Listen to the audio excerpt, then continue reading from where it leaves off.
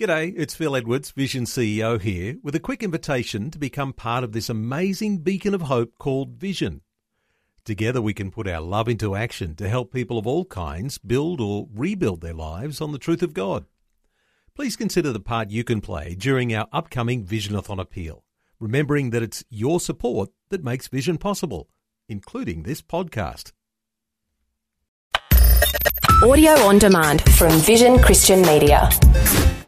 Jesus said, "If you hold to my teachings, you are really my disciples. Then you will know the truth, and the truth will set you free."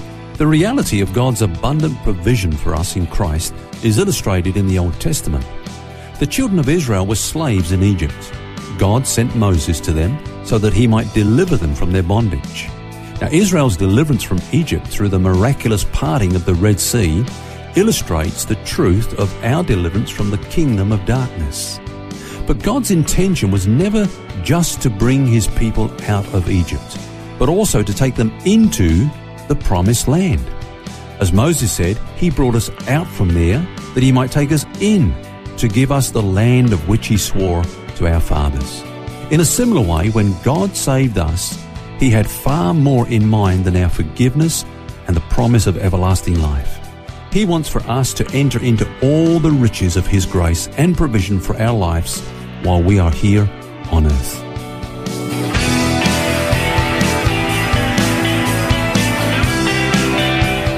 This is Set Free with Ken Legg.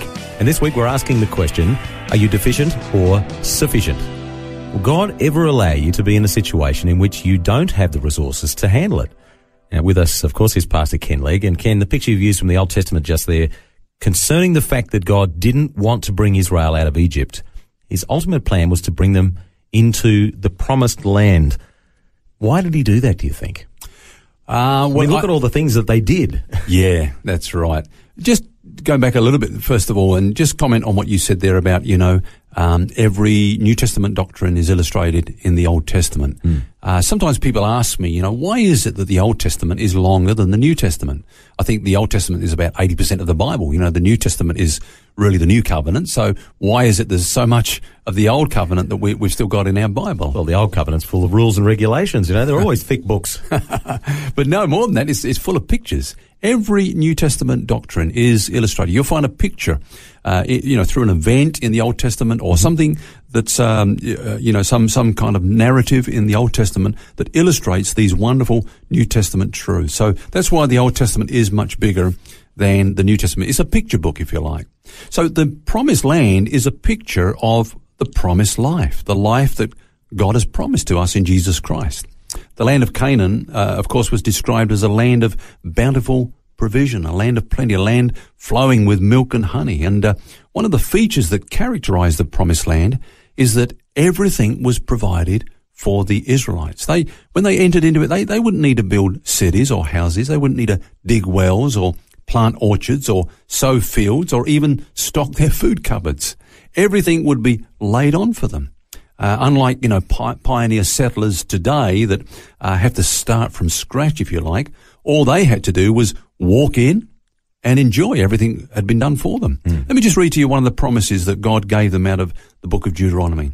He said, "It shall be when the Lord your God brings you into the land which he swore to your fathers, to Abraham, Isaac, and Jacob, to give you large and beautiful cities which you did not build, houses full of good things which you did not fill, hewn out wells which you did not dig, vineyards and olive trees which you did not plant," and so on and so on. I mean, that's a picture of grace, a picture of God's provision for us in Christ. Canaan was a land flowing with milk and honey, as I said, and God lavishly provided for his people all that they would ever need. And he's promised that they would never know lack. Let me read you another promise out of Leviticus. He said, "Your threshing shall last till the time of vintage, and the vintage shall last till the time of sowing. You shall eat bread to the full and dwell in your land safely." That's a picture of grace, Phil. So you're saying that's a picture of God's provision that makes us sufficient in everything? Is that what you're saying? Yeah, absolutely. When we come over into the New Testament, we see that stated, if you like, doctrinally. For example, Paul says, "In him," that's in Christ, "dwells all the fullness of the Godhead bodily, and you are complete in him. Wow. I mean, if we are complete in him, that means that we lack nothing. The promised land, if you like, represents the promised life of God's abundant provision for us in Christ, you know. So when God saved us, he baptized us into Christ, and that's where we are now. That's where we reside. It's our true position. And that's why it's important to always think position when we think of the Christian life. You know, we often look at our condition, the stuff that's going on circumstantially around us, you know, what's happening, and we interpret our lives through what's happening on a day-to-day basis. But God wants us always to think position, because it's in him, in our position in Christ, that we have everything we need. Interesting story. A picture comes to mind for me. You might have seen the movie The King's Speech. Yeah. And he obviously was the king. That was his position. Yeah. But he had an affliction that he had to overcome. Yeah. But it didn't change his position at all. Absolutely. People still looked to him as the king. He still had the authority as the king. He had to act as the king, knowing that's who he was and the authority that he had. Yeah. Doesn't matter what his stuttering was. I've got the problem myself. That's the same in the Christian life. Yeah. I believe that's a good illustration, because it was the dignity of his position that caused him to ultimately change his condition, the condition of that speech impediment. And so we always need to work from position, and that's how, you know, the Apostle Paul writes his letters. First of all, he gives us position, and then he says, now this is how it impacts your condition or your walk. So what is our position? Well, in him we are righteous. You know, we're not working towards righteousness. We are righteous in him. In him, we are strong. In him, we are holy. In him, we are kings and priests. We reign. We have access to God, and we have the privilege of bringing others to God. We are these things. You know, we are victorious. We have been given the victory. We are the salt of the earth. We are the light of the world. In him, we have the mind of Christ. We can never be separated from the love of God. We are branches in the vine. We have permanent access to the life of Christ. And in fact, we are complete in him, as we said earlier on. You know, we are complete in him. Now, either that's true or it's not. If it isn't true, then it means that we'll always need more. And many will tell you that. This is what we've been sharing this week, Phil, is that many kind of give the impression that we need another experience, we need another blessing, we need another, quote, touch from God. Yeah. And then when you've received this, you'll hear that you still need more. So that kind of teaching implies that you are in fact incomplete, that you lack in some sense, that you are deficient. But the Bible says that we actually have all things. Now, we don't have to receive more, but what we need to do is to discover what we actually do have in him. And Peter puts it this way. He says, his divine power has given to us all things that pertain to life and godliness through, this is the key, through the knowledge of him who called us by glory and virtue. So we don't need another experience, but we do need to be in the right environment to experience what God has given to us. So, you know, Peter says later on, grow in the grace and the knowledge of the Lord Jesus Christ. Now you think about a plant. A plant will grow under the right conditions.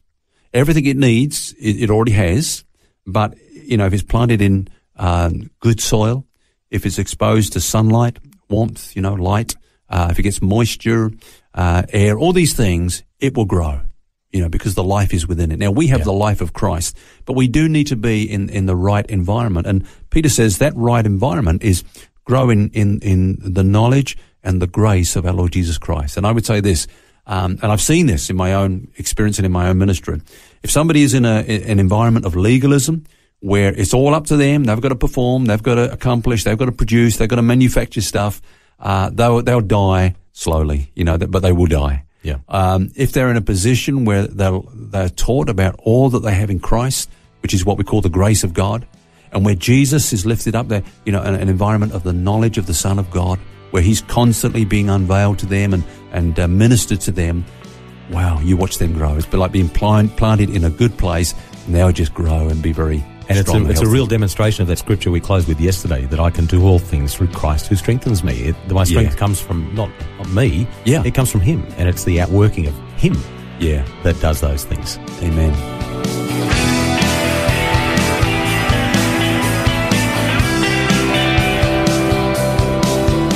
And that's where we must leave it for today. But more tomorrow on the theme, deficient or sufficient. And until then, remember, you don't have to carry that baggage because God wants you to be set free. For books, DVDs, small group studies and other resources from Ken Legg, including the book This is the Life, which features topics from today's message, visit the Vision Christian store at vision.org.au. That's vision.org.au. This program is a production of Vision Christian Media. To find out more about us, see vision.org.au.